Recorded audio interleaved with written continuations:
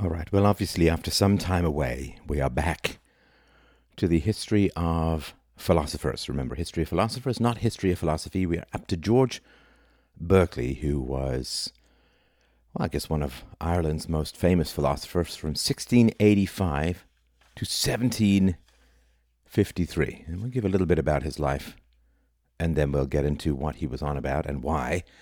And one of my central life frustrations, just by the by. So he was born in 1685 near Kilkenny, Ireland. He graduated from Ireland's most famous university, Trinity College, Dublin, in 1704. And, of course, during his education, the new empiricism and, in many cases, mysticism of Locke and Descartes, respectively, was imprinted on his mind. So 3 years after he graduated in 1704, he became a fellow of the college, and then a couple of years after that he was ordained as a minister of the Anglican Church, and then in 1734 he was appointed Bishop of Cloyne. So Berkeley is considered an empiricist, often thrown in the same epistemological bag as John Locke and David Hume, and of course, like a lot of innovative thinkers, his greatest works were written in his 20s. He was a bit of a Renaissance man, writing on medicine, mathematics, economics, physics, and so on. And he was a big fan of tar water, which I think is, I guess, interesting and shows the state of medicine at the time. So before we get into what he had to say, which is really quite remarkable and baffling in many ways, we have to unbaffle it, right? That's sort of the purpose of this, is to tell you not just what the philosophers thought, but what was the environment they were thinking it in, and what they were trying to rescue, what their emotional biases were. Because, when you see someone who says something pretty wild, you have to ask, what's their emotional driver? When you see someone, particularly when you see philosophers argue for things that are completely counterintuitive, completely counter to common sense, you have to ask them what's driving them. Now, of course, we don't know for sure, but there's some pretty good clues and indications. So by the time George Berkeley comes along, right, late 17th to early to mid 18th century, we've had a couple of 100 years of the scientific method. Now, you really can't overemphasize enough what a wild thing this was for the world. The scientific method is a tiny fraction of a percent of the entirety of human thought, human experience, human history. It's absolutely tiny. And yet, its effects on consciousness, its effects on man's perception of his own place in the universe, its effects on man's control over the universe have been so profound. You and I can't think, really. We really can't imagine what it was like before science, when people believed that they lived on a flat disk, often at the center of the universe, with God's eye staring at you the whole time, and the entire purpose of your life was to gain entrance to heaven. Obviously, my fundamentalist Christian friends, we can all understand that from an emotional perspective. We can't understand that from a physical perspective. We can't understand things like not knowing the laws of gravity. We can't understand things like not knowing that we live on a sphere. We can't understand things like thinking that the sun rotates around a fixed earth. We can't imagine what it's like to genuinely believe that you are the center of the universe and the entire purpose of the universe is the salvation of your soul. That's gone. And science took it. Well, it sounds kind of negative, like science stole something. But we now know, of course, that we are an M-class planet on an indifferent star rotating around one of 100 billion galaxies with no center to the universe, and that we are largely an accident of biochemistry combined with the strictures of Darwinian evolution. And we can't undo that knowledge. And again, some people still hold to the old ways of thinking, but for the most part, we can't undo that knowledge. And, I mean, this really was the argument that the devil offered to Jesus. Give up your soul, and you can have the whole world. You can have the whole world. You can own and control everything in nature if all you do is give up your soul. Now, the way that this is worked in reality is really kind of bone-chilling. Science has given us control over nature, but at the cost of our souls. And by our souls, for those of us who are more secular, by souls, I mean our sense of meaning and purpose and virtue. We traded our morals for electricity. We traded our spiritual journey for cars and planes. We traded our meaning for power over nature. We now understand, and accurately so, the natural forces. And by understanding them and by obeying them, we can control nature. We traded conversations with God for podcasts, because it's the technology that allows the podcast to work that has stripped us of our God-given ethics. We traded virtue for power over the material world, which is the ultimate satanic bargain. Give up your virtue, and you will gain riches and power. And without a doubt, having science and engineering and the free market, which are all material, right? The free market is about the movement of goods and services, but it's material. And the arguments for the free market are generally arguments from efficiency. And so by eliminating virtue, we opened up the sort of twin poles of the 20th century and 21st century. And the twin poles of the 20th century and the 21st century are that we have not just unprecedented, but to the past, to the people in the past, unimaginable power over nature. I think of this occasionally. I don't know if you have this thought. I think of this occasionally, that you're someplace warm and you order a cold drink. You're filling up gas. You go into the convenience store. It's like 1 billion degrees outside and you get a cold drink. And I think, okay, in the past, like before refrigeration, the Freon mechanism of keeping things frosty, before all of that, imagine if you lived in a warm place, somebody would have to sprint down a mountain with a block of ice. And that would, like, they'd have to climb up there, get the block of ice, sprint down to where it was warm, and hopefully deliver it to you before it got too cold. Or maybe they'd have to go really deep into a cold lake to get to the thermocline cold down below, just to get a cold drink. Like, just to have a drink different from the temperature that you're living in. That's wild. I mean, the amount of luxury that we have is astounding. I think of the Indian food, sort of famously spicy. And why is it famously spicy? Because a lot of times the spices had to cover up the taste of meat that had gone off. Having an orange in England, right? Just having a banana in Scotland. It's incomprehensible in the past. So we have a power over nature that was completely unguessable by people in the past. And I had the sense it was coming. They had a sense it was coming. That the world was coming into focus. And you can't look at both things at the same time until UPB. Like, you can't look at both. You can't look at the world accurately without your morals blurring out and becoming ghostly. Right? You look at the world, like, you know how it is, right?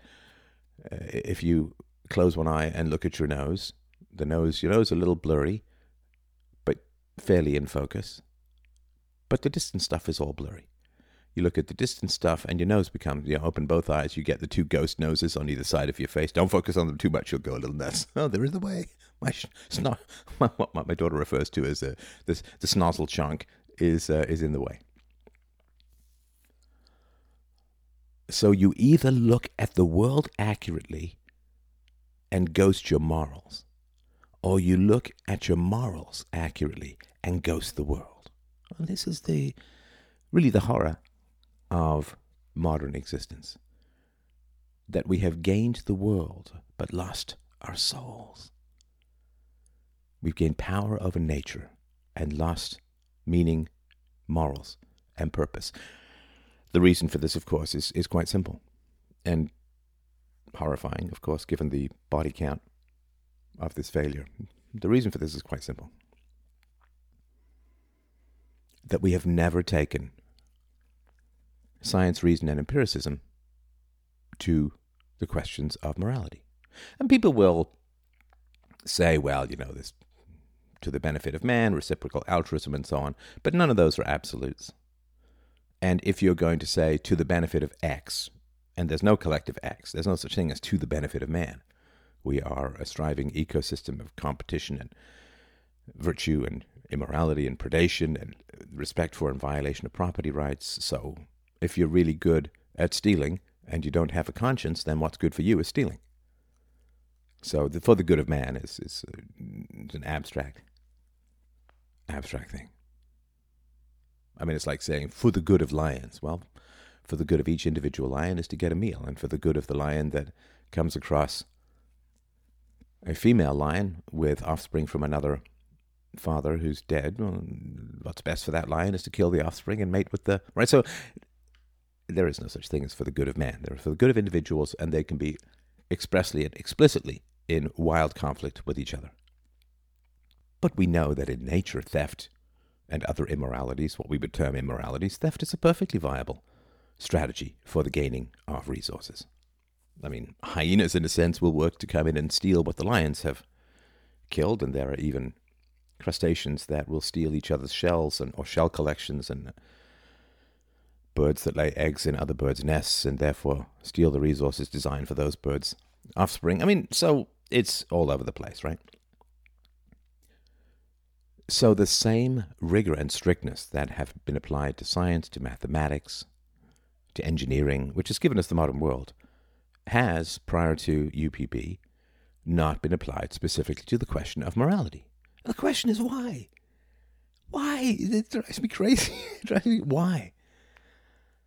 When people saw, as they did in Berkeley's day, how incredibly accurate science was at describing the world, it was an amazing phenomenon. Again, we post-science, like post-validation of science, we really can't understand what this sunrise was in human consciousness, to burn away the fogs of mysticism and superstition and ignorance and provide a clear and accurate view of the world. I mean, I used this in one of my novels, but I do remember as a little kid, I'd seen globes with continents, and I remember looking up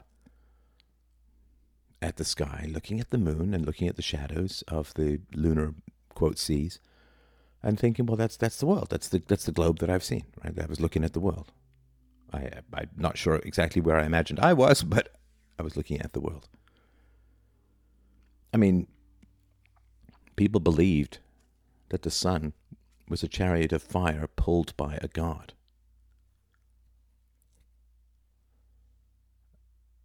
And that the weather was punishment for immorality. Well, of course, we're back to that now, right? I mean, weather is a punishment for the greed of capitalist CO2 production. So that fog of ignorance around the nature of the world, of natural forces of the universe, was crippling to our minds. And we lived in a truly deluded fog bank of superstitious imagination. We lived in a dream. The universe was a dream in terms of its contradictions and its animism, right? I mean, there were druids in the British Isles who genuinely believed, that every tree was inhabited by a young, attractive female ghost called a dryad. You cut down a tree, you're killing the dryad, kicking her out of her home. Like, wild stuff. Wild stuff. And then when science came along and burned away these fogs of superstition and ignorance and delusion, imagination, projection, when science yelled into humanity's ear and awoke us from the midnight fever dreams of superstition, it killed our morals. Because the source of morality was God. And the source of people's knowledge about the physical world was often the Bible or other religious texts. And you believed you did not live in a universe of facts and things. You believed in a universe of purpose, judgment, and morals. The purpose of the universe was the moral instruction of your soul. You weren't just a hanger-on to inevitable, blind physical forces that accidentally produced you. No. The entire universe was created for you, for your moral instruction, that you were the center of the universe's attention, of God's attention. And taking that away, which is the advancement of knowledge, of course, right? It's a good thing to know where you are and where you live. But it took away meaning, it took away morals, it took away purpose, it took away specialness, and we're just a bald ape with pretensions. And this has been incredibly frustrating for me over the course of my life. We say science is incredible, mathematics is beautiful, engineering is amazing, and it is. I mean, isn't it nice having fresh water that you can turn on a tap? Isn't it nice having warm drinks on a cold day and cold drinks on a hot day? Isn't it nice to have temperature controlled in your environment? Yeah. Isn't it nice to have enough food? Isn't it nice to have antibiotics? Yes, all wonderful. Medicine, gosh. Until the 19th century, as you know, it was more dangerous to go to a doctor than stay away from a doctor. So we get the universe and we lose our soul. And this, of course, was predicted in the Bible. The devil was going to come and say, "Give me your morals and I will give you power." That's exactly what happened. We lost our religious morality, which is to say we lost our morality. And what did we gain in return? Power, comfort, ease. And that power, this is Roman's argument from my novel The Future, that power, that comfort and ease made us weak, made us fragile, made us tremulous, made us neurotic. That we gave up our morals for the sake of air conditioning. And now we can't walk in the heat without melting. We end up neither with power nor with morals. The power over nature weakens our spirits, weakens our capacity to have resolution. And of course, losing our morals eliminates our capacity for sacrifice. Sacrifice for what? To what? No purpose for sacrifice. The only sacrifice is in the propagation of our genes. And even that has fallen away as birth rates plummet. So, I mean, this is one of the things, by the by, that drove me mad and drove me to feverish heights of intellectual ambition, which is to say, we can't return to the fog of ignorance of the medieval mindset. We can't return to pre-science. It's not possible. And why should we? Why would we? Science is accurate and true, and we can't sacrifice science to regain morality. We can't sacrifice reason to gain ethics based upon command rather than ethics based upon philosophy. So the philosophy of science has taken our ethics. Can we not have a philosophy of ethics that doesn't take our science? You understand? It's the big project. It's the big plan. It's what I've been up to. To take philosophy and bring to the fog of ethics the same rigor, reason, and empiricism that produced the power of science. That's UPB. And UPB was one night, one glorious, terrible, terrifying, bladder-bursting night. As I said, I wouldn't get up even to pee till I'd solved it.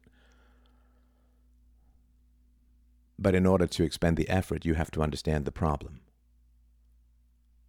And the problem was, I was so sick and tired of either seeing the world clearly and losing virtue, or seeing virtue clearly and losing the world.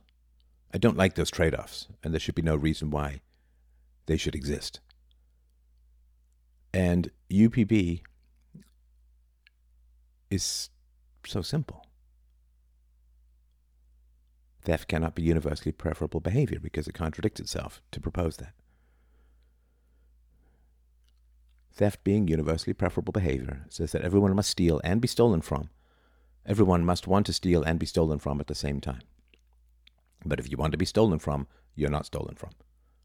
Honestly, it's that simple. Now, there's Humean stuff, there is ought. I get all of that. That's a little more tricky, and we'll get to that because Hume is coming up very shortly. But why can't we have the same power and clarity and reason and empiricism and accuracy in ethics as we have in science? We've mapped the entire world. We've mapped the solar system. We've mapped the galaxy. We've mapped the universe. And we figured out which galaxies, unimaginably distant, have black holes at their centers. We've discovered in solar systems unimaginably distant planets that are more suited to supporting carbon-based life forms than ours. We found twin stars, neutron stars. We've seen the star shreds of supernovas scattered across space. We've traveled outside the solar system by proxy. We've seen vivid photos under the sulfurous clouds of Venus of its rocky landscape. We've got maps of Mars Olympus, the largest mountain on Mars. We see the swirls of Jupiter's red eye. We've got photos of Pluto. But we can't figure out why rape, theft, assault, and murder are self-contradictory. We've had an instinct for these ethics for thousands and thousands and thousands of years. Tens of thousands of years. They've been codified, enforced. Countless people have had their hands hacked off or been hung or tortured or put in stocks or imprisoned for tens of thousands of years. We can't figure out why this is the case. Why? Why did it take so long? Why did people not say, wow, science, reason, and evidence, that's fantastic at understanding the natural world? Rape, theft, assault, and murder. Let's find out why they are self-contradictory. Let's find out why they can't be universally preferable behavior. The science of ethics has always been consequential, biological, utilitarian, greatest good for the greatest number. Doesn't exist. Doesn't exist.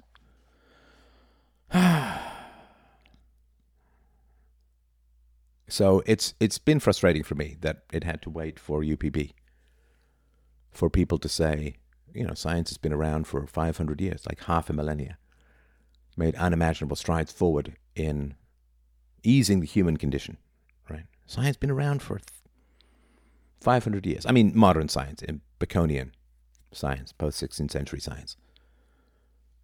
500 years.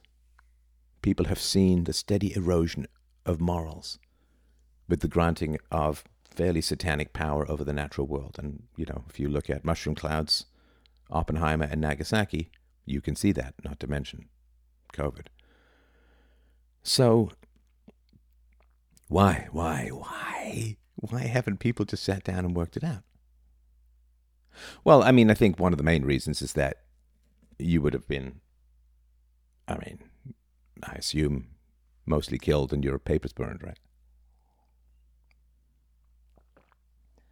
Because having foggy morals is very good for those in power. Having foggy morals means that you can make up the morality of the moment and command people with eternity for that which is only convenient for the pursuit of power in the moment.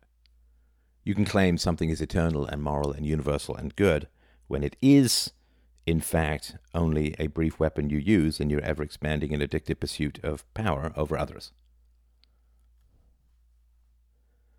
So when you take away the demonic power to reshape morality on the whim of the moment, well, that's the major weapon of those in charge, right? Morality. So I imagine it took the internet and, maybe a certain amount of moral and martial courage to come up with the argument. So George Berkeley was, like most clergymen, was facing the power of science. And there was this general concern, right? The astronomer who presented a model of the solar system to the Pope, the Pope asked him, where's God in this equation? He said, God is not necessary for this operation. God is not necessary. Now, the pushing back of God from the push marble hand of intervention in the natural universe, the pushing back of God. The laws mean God cannot intervene, right? If we say that the laws of physics were created by God, then the laws of the universe, the physical laws of the universe, must be the good. And since God cannot do evil, can God interfere with the natural laws of the universe?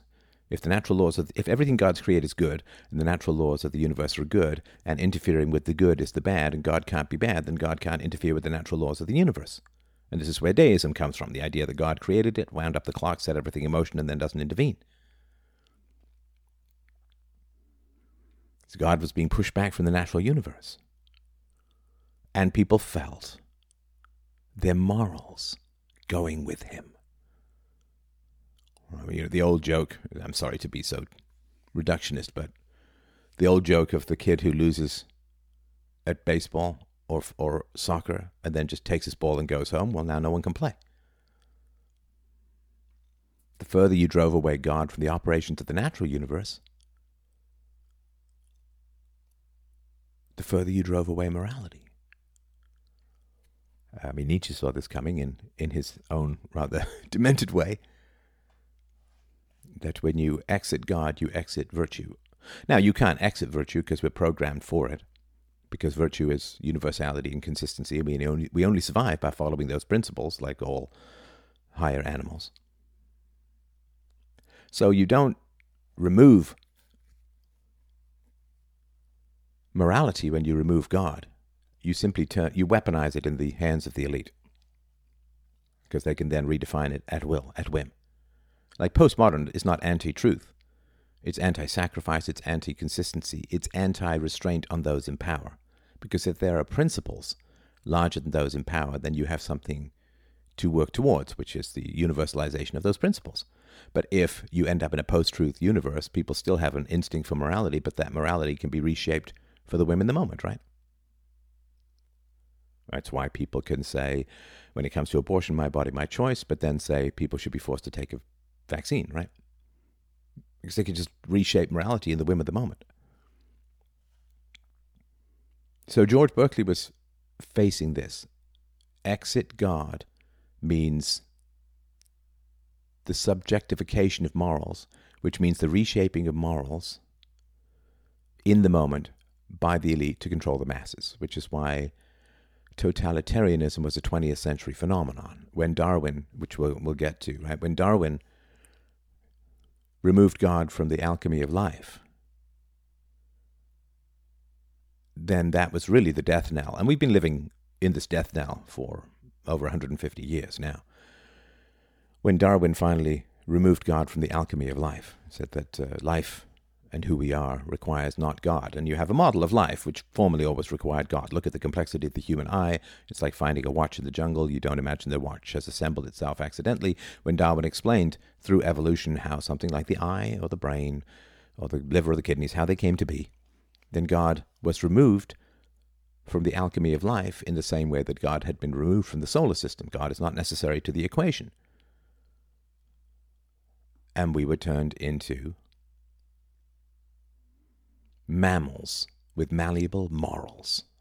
Mammals with malleable morals is a very dangerous thing, which is why you get totalitarianism. So, I mean, in a sense, you could somewhat afford the state when you had universal morals through religion.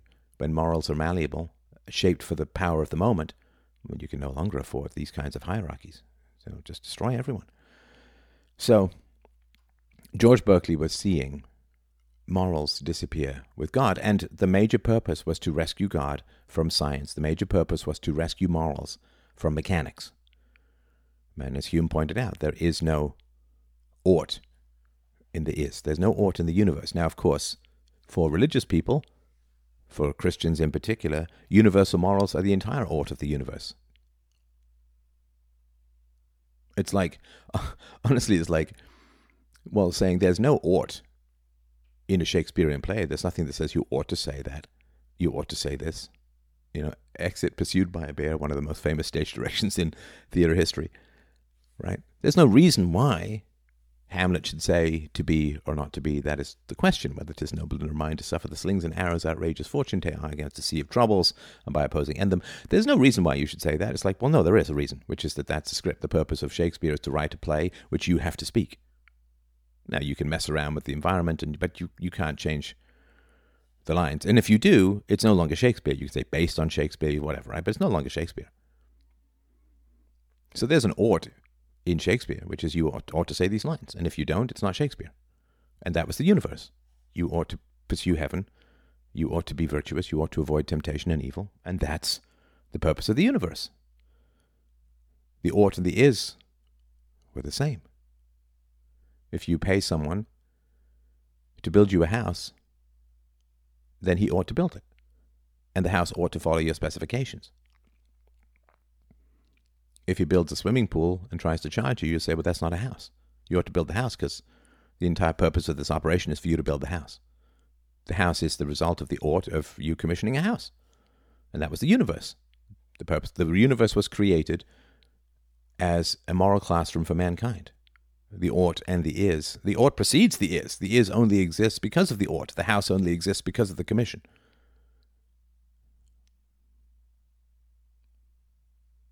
So, when you removed God from the universe, you did remove the ought from the universe, and trying to get that back has been a flailing 500-year journey. So Berkeley saw God leaving and saw morals leaving and saw the danger of that, would perceive that theologically as a satanic action, the offering of power over the world in return for the giving up of objective and universal morality, which results from faith in God. And Berkeley, being well trained in satanic temptations as a theologian, would say, well, if you give up your morals for the sake of the devilish temptation for power over the universe, you end up with power over the universe, but you will end up with no power over yourself. Because when you don't have anything to strive for, you don't have anything to sacrifice for, you don't have anything to suffer for, then everybody gets a participation trophy, you're perpetually comfortable, and you become weak.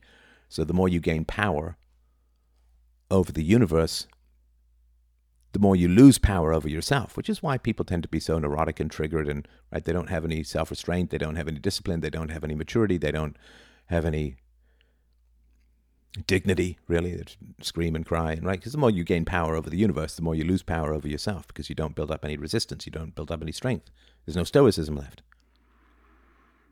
All suffering then is hell. All right, so hopefully that's enough for a background. Let's dive a little bit into George Berkeley. So, I mean, everybody has this idea or thought as a kid, right? Am I seeing or am I creating?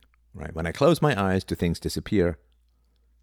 Right? When you close the fridge door, does the light stay on? Does the light stay off? Oh, right? When I turn around, does the universe get created? When I see it. And this is a pretty big question, and we all experiment with this as a kid. I remember as a kid turning my light off and shutting my eyes at the same time, hoping to see my room half in light and half in darkness. Of course, the eye processes 30 frames a second, so to speak, whereas the speed of light is unimaginably faster than that, so that was never going to happen. But, don't you try this thing? I remember trying, of course, it was the 70s, right? So I remember trying to, my first album, my first little 45, I don't remember how I got it, was a song called The Things We Do for Love by a band 10cc, which have some pretty good songs. I'm Not in Love and so on, right? So, or Cry, Godfrey and Cream, Cry. I think that was one part of 10cc. Good song. But of course it was telekinesis was the thing, so I remember listening to The Things We Do for Love, and then that click, click, click at the end as the needle went around the record and got stuck close to the label. And I remember working really hard to try and lift that needle with my mind and put it back in its holder, or put it back to the beginning of the song. You know, like the click of 8 tracks when they just go back to the beginning. I had the album Out of the Blue on 8 track, and it would just get kind of stuck in a loop. It's 8 tracks, so you could just program them to go back to the beginning after they played the album, so you could loop in. So you experiment with these things, right? I mean, if you have any kind of curiosity, you experiment with these things. When someone's talking to you, you close your eyes to see if they stop talking, right? Do they vanish? Do things vanish? Right? So you get that, right? Everybody plays around with this kind of stuff who's got half a brain as a kid, right? We're all empiricists and little explorers and scientists, which is right and good. So Berkeley had 2 big issues, or 2 things he was concerned about. The first was, how do we know for sure that the material world exists, right? This is simulation theory. And how do we know that the empirical material world exists? That's number 1. And number 2 was, as I talked about, science pushing God to the periphery, science pushing God further back in time, further away from the solar system, and as the result, to lose the morals, to lose the meaning. Now, I mean, that's the most charitable interpretation. Another interpretation is that you have a priestly class that has a lot of obedience because the priestly class tells the commoner, who often can't read, what morals are, and therefore you have power over people. As the messenger of God, you have power over people. And as God recedes, you're losing power over people. So that, and I don't know which one was his motivation. Probably we'll never know. Maybe there's something in his writing that I haven't read. But either he was concerned that people were going to lose their morals and you'd end up with tyranny because morals could be reshaped according to the wind of the moment, or he was concerned that he was losing authority over people who gave him money and obedience because as God took morality and went home, so to speak, the power went out of the priesthood, right? So Berkeley had the goal, and this is not made up, right? This is explicitly stated in the text. Berkeley wanted to bring God back to the heart of humanity, back to the center of humanity. So if we remember that our brain never touches reality directly, right? When you touch something, you touch a book, you touch yourself even. When you touch something, your brain is not touching it. Your brain is simply receiving electrical impulses, from your senses. Your brain never sees the tree. Your brain reassembles impulses from your eyes and your optic nerves into the image of a tree. Your brain cannot touch reality directly. There's no little pseudopod that comes out from your nose, from your brain like a tentacle and caresses things. Your brain is in a skull prison surrounded by cerebral fluid. And he's like a king paralyzed on a bed who cannot visit the kingdom but can only receive messages with information about the kingdom. You can't see things directly. You're not listening to me directly. Your brain is not listening to me. Your brain is simply processing impulses from your ears and your auditory nerves and so on, right? So we are encased in a skull prison. We are a king paralyzed on a bed. He cannot see his kingdom directly. He cannot visit people. He cannot talk to them directly. He can only send and receive messages. Right? The sending of the messages, go touch this thing. The receiving of the messages, you've touched it, right? It's like, we all live 50 milliseconds in the past because it takes 50 milliseconds for our brain to process information. So everything that's occurring to you has a tiny lag, right? Now, one of the central problems of philosophy is how can we know the truth if we can't directly perceive the world? That's one of the problems. The other problem is, how do we so accurately understand the world if we can't perceive it directly? Right? Even children have little problem differentiating dreams from reality, right? Dreams from the waking world. So the first problem is, how do we understand things how can we understand things accurately, since all we receive is impulses, electricity, and messages, right? I mean, when you think of the Matrix, right, that sort of green, drippy kanji code, right? Well, I mean, the world is reassembled from electricity and nerve impulses, right? We assemble a view of the world from a bunch of biochemical and electrical processes of our senses mapping onto our minds. You think of the mafia don in prison, that he has to have all these coded messages in his letters and so on, right? He can't control his gang directly. And there's us, right? We're getting all these coded messages. So the first thing is, how can we know the truth, given that the brain can't directly perceive the truth? That's number one. And number two is, well, we do it really accurately, so there's got to be some mechanism by which it works. So let's take an example, right? So you look at a piece of fruit on the table. You look at an orange or a peach. Let's say you look at a peach on the table, right? So we look and we say that's a peach. No, but it's not, right?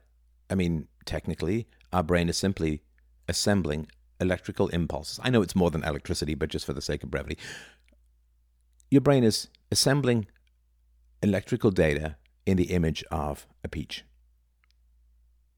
You see the shape, the color, you can reach out and touch the texture, you can bite into it and get the juice, and oh man, now my mouth is watering, and you can process everything to do with the peach.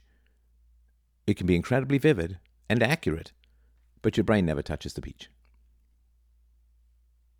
Your brain has no idea what the peach tastes like directly, because the brain is not touching the peach. It's the tongue and the taste buds that assemble the taste of the peach and deliver it to the brain. So he said, we don't see the world, we see our recreation of the world. He called them ideas, not quite the same as Platonic ideas, which exist beyond the senses and sometimes in opposition to the senses. But Berkeley said, we've got these mental entities called ideas. You think you're looking at things, you're reassembling sense data into an image in your head. Now, he said this is basically John Locke's argument, although I don't know whether John Locke would really go for it in that kind of way. But if we don't experience reality directly, then how do we know for sure that it exists? If everything, can you imagine this, right? So imagine there's this paralyzed king on a bed, getting all of these messages about his kingdom. Oh, grain production is up. Oh, there's a fire in this forest. Oh, there seems to be troops gathering on the southern border and all this sort of stuff, right? Now, he can't ever go and check any of this himself because he's trapped in his room. You can't move him from the bed for some bones are brittle or some ailment, right? You can't move him. Can't move the bed. And in fact, the king has spent his entire life in this room. Now, we can imagine, of course, that there could be some elaborate hoax, that people just want to drive this king mad. He's not actually a king. He's just some guy. And they tell him he's a king. They tell him this kingdom. They tell him all these, the southern mountains are glistening beautifully this time of year, Your Majesty. And here's a message from somebody who wants to marry you. And here's a message from a foreign king that he wishes to engage in a peace treaty or a trade treaty. You get all these messages. Now, he's never gone out of the room. He doesn't know anything about the kingdom directly. He only has the messengers, right? So how does he even know this kingdom exists? You sort of follow where I'm coming from, right? It could be an elaborate hoax, right? Like a Truman Show, a simulation, a Matrix kind of thing, right? So, I mean, in philosophy, this is called the veil of perception problem, right? So Berkeley said something pretty wild. And people wrestle with this, right? Number one, how is it possible for us to know the peach directly? It's not. Number two, how is it possible that our knowledge of the peach is so accurate? Right now, for me, the way that I approach this very briefly is that our senses are the highest possible form of our knowledge. We cannot put the peach in our brain without killing our brain. We cannot take our brain out and wrap it around the peach without killing ourselves. There is no higher standard of truth. Like, once you eliminate immaterial consciousness from your equation, then there's no higher standard of truth than the senses and reason, empiricism, the epistemology of the accuracy of the senses combined with rationality. That's the highest possible standard of truth. Now, if you say, oh, no, there's a higher standard of truth than that, which there isn't. There's no higher standard of truth than reason and evidence. Reason and evidence. Reason being things have to be rational and consistent because that's the way the universe is, and evidence being the evidence of the senses. If something is rational and validated by the evidence of the senses, that's truth. There's no higher standard of truth. And if there is no higher standard of truth, then you don't ever see that as wanting. You don't ever see that as being short. Now, if you have supernatural knowledge, if you have immaterial consciousness, if you have Plato's forms, if you have a God who knows everything, every atom, every right, then you say, well, reason and evidence fall way short of omniscience. Yeah, I get that, for sure. But that's like saying that a guy who's 7 feet tall is really short because the ideal human being is infinitely tall. Well, if the ideal human is infinitely tall, everyone's short. I mean, everyone's infinitely short. So if you have a standard called omniscience, then mere somewhat fallible and faltering human reason and empiricism falls short. Of course, right? Of course. If you have a standard of truth that says you have to know every atom of the peach in order to know the peach, and your brain has to merge with the peach to know the peach, it has to crawl out of you. Okay, if you have a standard of knowledge called insanity, or perfection, or idealism, or Platonic forms, or noumenal realms, or God's knowledge, if you have a standard of knowledge infinitely higher than reason and evidence, then reason and evidence can always be criticized. But if the very highest standard of knowledge is reason and evidence, well. So, I mean, it's like this. In a court, right, if you have 10 witnesses, you have video evidence, and you have a confession, then that person is guilty, right? A guy standing over a body, got a smoking gun, 10 people saw him shoot him, there's video evidence, and he's confessed. He's guilty. He shot the guy, right? Like, there's no question of that. It's not even proof beyond a reasonable doubt. That's 100% proof, right? However, if you say that you can't convict anyone unless you know his entire life story, down to the last detail, the victim's entire life story, the life story of every single one of the witnesses, and you know the movement of every atom, and you know the origin of the gun, and you know which mine the metal in the bullet came from, and how it was mined, and its exact distance and its travel. Like, if you said you had to know absolutely everything, you had to be omniscient about the crime, that's how you will know if the person's guilty. But then everything else will be almost infinitely short of that, and you will never be able to convict anyone because you have a standard of guilt that is attainable only by a God and is never attainable by a human being, and therefore you'll always have reasonable doubt.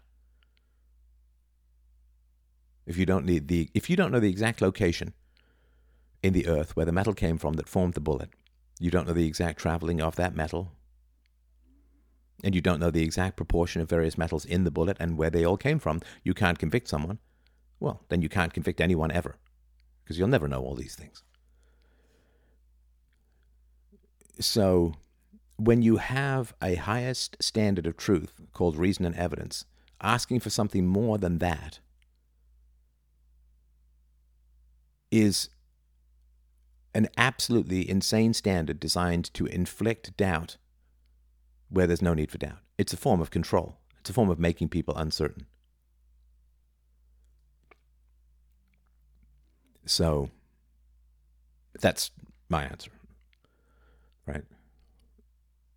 If you say the most beautiful woman is a 10, right? Oh, she's a 10, right? It's the most beautiful woman, right? And then you say, well, no, actually the standard is 10 billion. Well, then the woman goes from a beautiful woman down to a hideous woman, right? Because 10 out of 10 billion is infinitesimally small. So if 10 is the top standard, then 10 is the most beautiful. But then if you say, well, no, it's actually 10 billion, then 10 is no longer a good number, right? You've just redefined everything. And so if you say truth is reason plus evidence, yep, done and dusted, that's the highest standard, no higher standard. But then you say, well, no, it's omniscience. It's like, okay, well, you've just moved the goalposts and you've just rendered human perception irrelevant in the pursuit of truth. And what you've done is you've made truth subjective, because we're never going to get all of that stuff, right? So he says, Berkeley says, the veil of perception problem, right? So the way I say is that the veil of perception problem is when there's something between you and what you perceive, right? And there's some higher standard that could be the case, right? But I say there is no veil of perception problem, because reason and evidence is the highest possible standard of truth. Right? I mean, if you're marrying a woman, you will remove her veil to kiss her, but you won't remove her skin to kiss her. God help you, right? So the skin is the woman, right? So he says, Berkeley says, okay, you're looking at this peach. The peach isn't causing your perception of the peach, right? There's not, I mean, the big problem of where light comes from. And people thought that the eye shot out beams and then they bounced back like sonar. They didn't really understand that light comes from the sun and bounces off things, or the moon, I guess, reflected from the sun. It bounces off things, and that's what goes into our eyes. He said the tomato is not the cause of your ideas. The tomato and your ideas are the same thing. Right? Your perception is the tomato. There's no tomato that causes your perception. Your perception is the tomato. And this has, of course, some pretty strange results, as you can imagine. So if your perception of the tomato is the tomato, then when you are no longer perceiving the tomato does not exist. Right?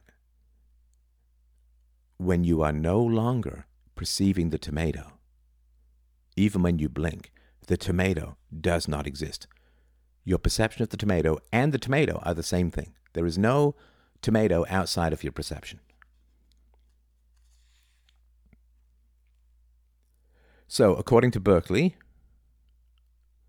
existence is perception. For the material world to exist, it has to be perceived. So the materialist philosophy says there's stuff out there, it's physical, it's material, it exists independent of your consciousness, and when you die, the world doesn't die. When you blink, the world doesn't cease to exist. And Berkeley says, nuh-uh. The only genuine substances are ideas, minds, perceptions. I mean, it's kind of confusing because he says, oh, sure, physical objects exist, but they're not anything extra over and above the ideas or the perceptions in your mind. Right? There's no essence in the material. There's only essence or existence in the mental.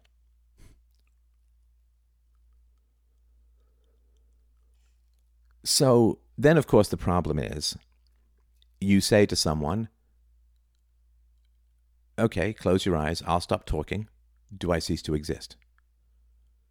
Now, he would say, of course, well, the other person closing their eyes is you're now perceiving the other person closing their eyes, and therefore they continue to exist. They've closed their eyes, but they know that they've got a mental image of you, and therefore you kind of foggily exist as a mental image. So, I mean, you end up with these countless crazy problems, right? But remember, his goal is to bring God back to center stage, to bring God back to the center of existence. So then it's pretty easy to prove that material objects continue to exist when you don't perceive them. Of course, you can make this thing up that says everything ceases to exist when you stop hearing it or seeing it or perceiving it, but it's pretty hard to sustain, right? I mean, again, you can will everything into a matrix, but as I've sort of talked about in the past, and you can get this at essentialphilosophy.com, the problem of we are in a simulation is the problem of infinite regression. It's turtles all the way down. Because if we're in a simulation created by an external god or an external demon or an external entity, then that external entity might also be in a simulation. Their simulation is that they create a simulation from us, and then they also, you can just keep layering up these simulations to infinity, which requires infinite universes. Or you could say, well, no. And if everyone is in a simulation, there's no end to it, then it's illogical. Infinite regression is not a solution to anything. So at some point you have to say, well, there's one entity that started off all these chains of simulations, right?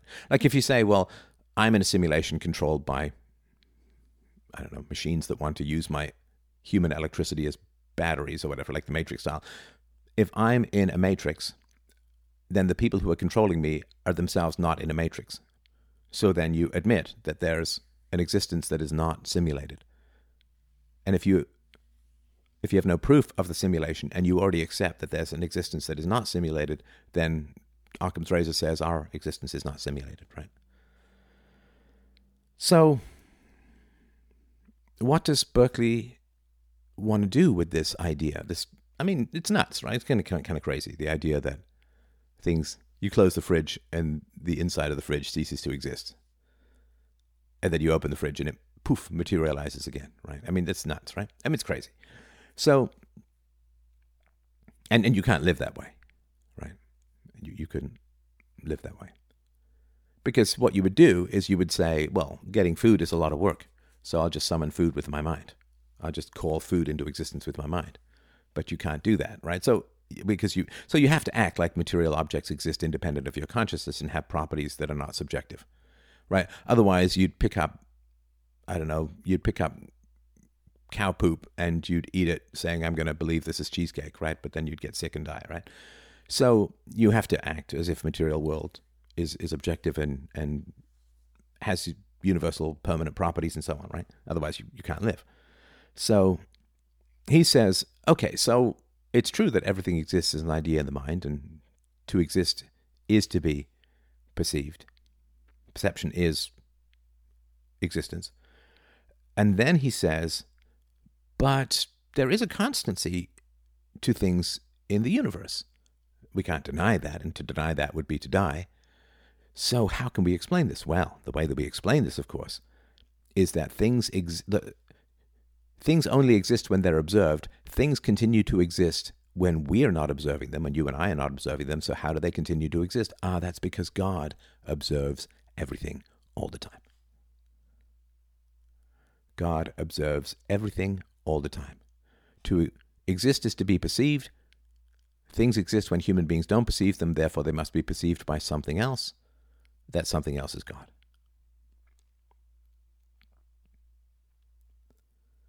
So there's a limerick about this, right? That was written by Monsignor Ronald Knox, and he said, there was a young man who said, God must think it exceedingly odd if he finds that this tree continues to be when there's no one about in the quad. Reply, dear sir, your astonishment's odd. I am always about in the quad, and that's why the tree will continue to be, since observed by yours faithfully, God. So, anyway, that's the idea. Now, the arguments for and against this, I hate to say they're kind of immaterial, but to me they're kind of immaterial. Now, what Berkeley says, though, he says, okay, come on. Think of an object that exists with nobody perceiving it. Right? So, imagine a bush that continues to exist even though nobody is observing it. And no, he says, because you call to image the bush in your mind, and therefore the bush exists. So, it's a logical trick, right? Elephants only exist because people perceive of them, and therefore, the moment you're thinking of an elephant, the elephant exists. So he's asking for a contradiction based upon his own premises, which is not fair, right? Not a right thing to do. It's begging the question, right? Things only exist because we perceive them. And you can't conceive of something without perceiving it, at least as a definition in your mind, and therefore you've created it. Right? So things only exist because we think of them, and you can't think of them without them existing, therefore my argument is right. Not great. Because you could think of definitions of things without thinking of things in particular, right? Is he saying that, I mean, when I think of a forest, I'm thinking of a definition. I might picture something in my mind, but that doesn't mean every type. And when you picture a forest, I picture not evergreens, not palm trees. I picture deciduous trees because those are the forests that I grew up in, right?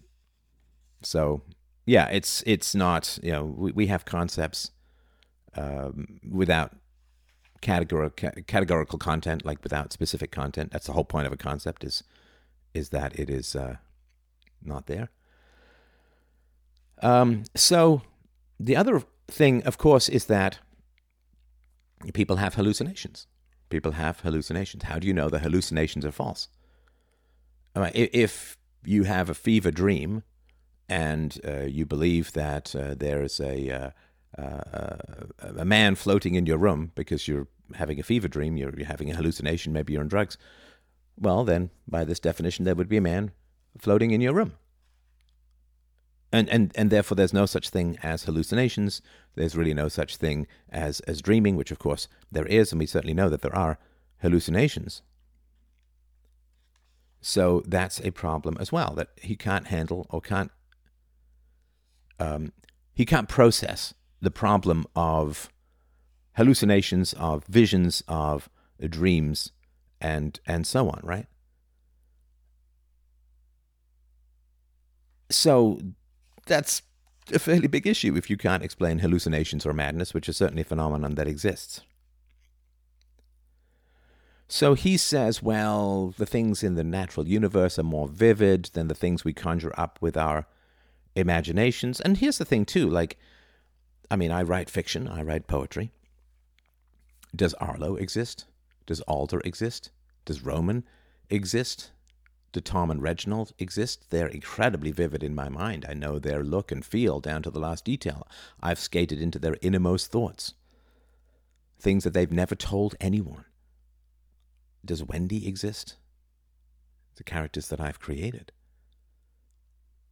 Do they exist? Does Nekhaev, the Russian revolutionary, does he exist from revolutions? They're incredibly vivid. They're more vivid to me. I have stronger memories of those characters than I do some of my friends of many years in the past. And I certainly have a more detailed knowledge of those characters than I have of any of my friends. Do they exist? Because when you're an author, the characters tell you everything. They can't hide from you. You're the author. You can go to their innermost thoughts, their innermost drives, their innermost desires, their innermost fears, things they've never told anyone. You can perfectly scan them as the author. You're omniscient with regards to the characters as an author. So I know those characters better than I know many people in my life. They're more vivid to me in many ways, certainly than people I haven't seen for a while. So, do they exist? There's certainly ideas, and very vivid and powerful ideas in my mind. Do they exist? And so that's a problem. Did they cease to exist when nobody was reading my books? Like, think of Just Poor, Mary and Farmer Jigger and Lawrence and Kay and Lady Barbara and so on. So I wrote that novel 30 years ago, and it sat in a drawer for many years. Now people are reading and listening to the novel. Did those characters cease to exist? And now that somebody's always reading one of these novels, does those characters now exist? Because they're in people's minds? My vision of Lady Barbara is probably slightly different from yours. Which one exists, right?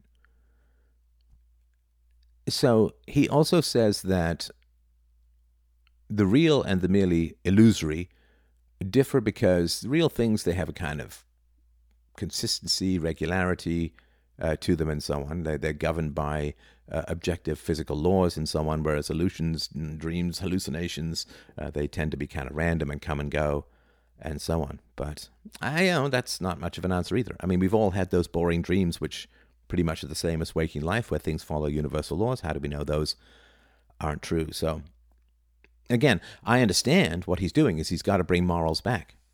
And how do you bring morals back when science is driving God to the periphery of the universe, deeper into the past and further away from mankind?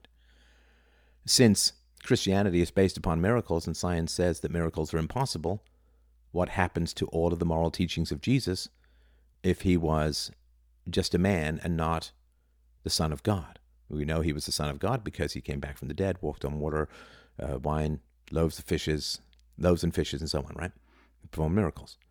Science says those miracles are impossible, in which case Jesus would then have to be a powerful teacher of morals, but not the Son of God. But if he's a powerful teacher of morals, but morals only exist because God exists, and if Jesus was merely a man, then we listen to his teachings as if he's a persuasive dude, but not because he has the ultimate authority of being the Son of God.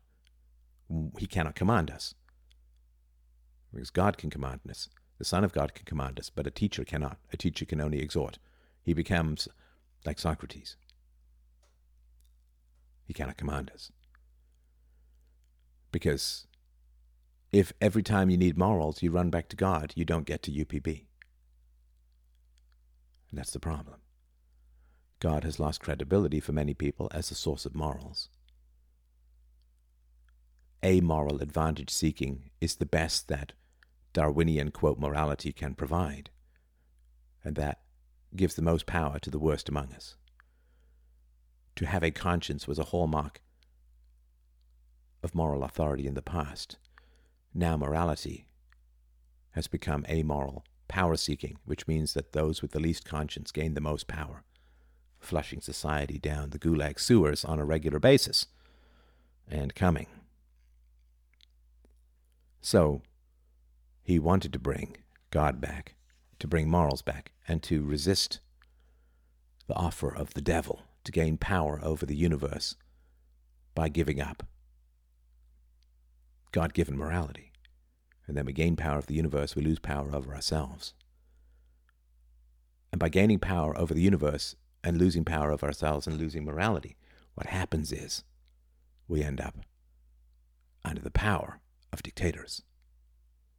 Right? This is what God does. This is what the devil does in particular. The wages of sin is death. We can give up our morality, which means turning morality over as a weapon and a tool for the rulers. We gain power over the material world. We lose power over ourselves because we become soft. And then we lose our freedoms to the manipulators of morality, known as modern rulers. And we end up neither with virtue nor with freedom. The devil gives you power and takes your soul. Now, in his own way, in my view, Bishop Berkeley was fighting that enormously. But he lost. And because UPB is ignored, we continue to lose. All right, next up, we've got, he's the big dude. He's the guy, in a sense, my nemesis, my challenger, David Hume, 1711 to 1776. We are going to go deep into the Humean dichotomy of ought and is, but I hope that this is helpful to you, of course, if you find this series to be of value over and above your donations, which I really appreciate. freedomain.com/donate. Thanks so much. Get ready for the next one. Bye.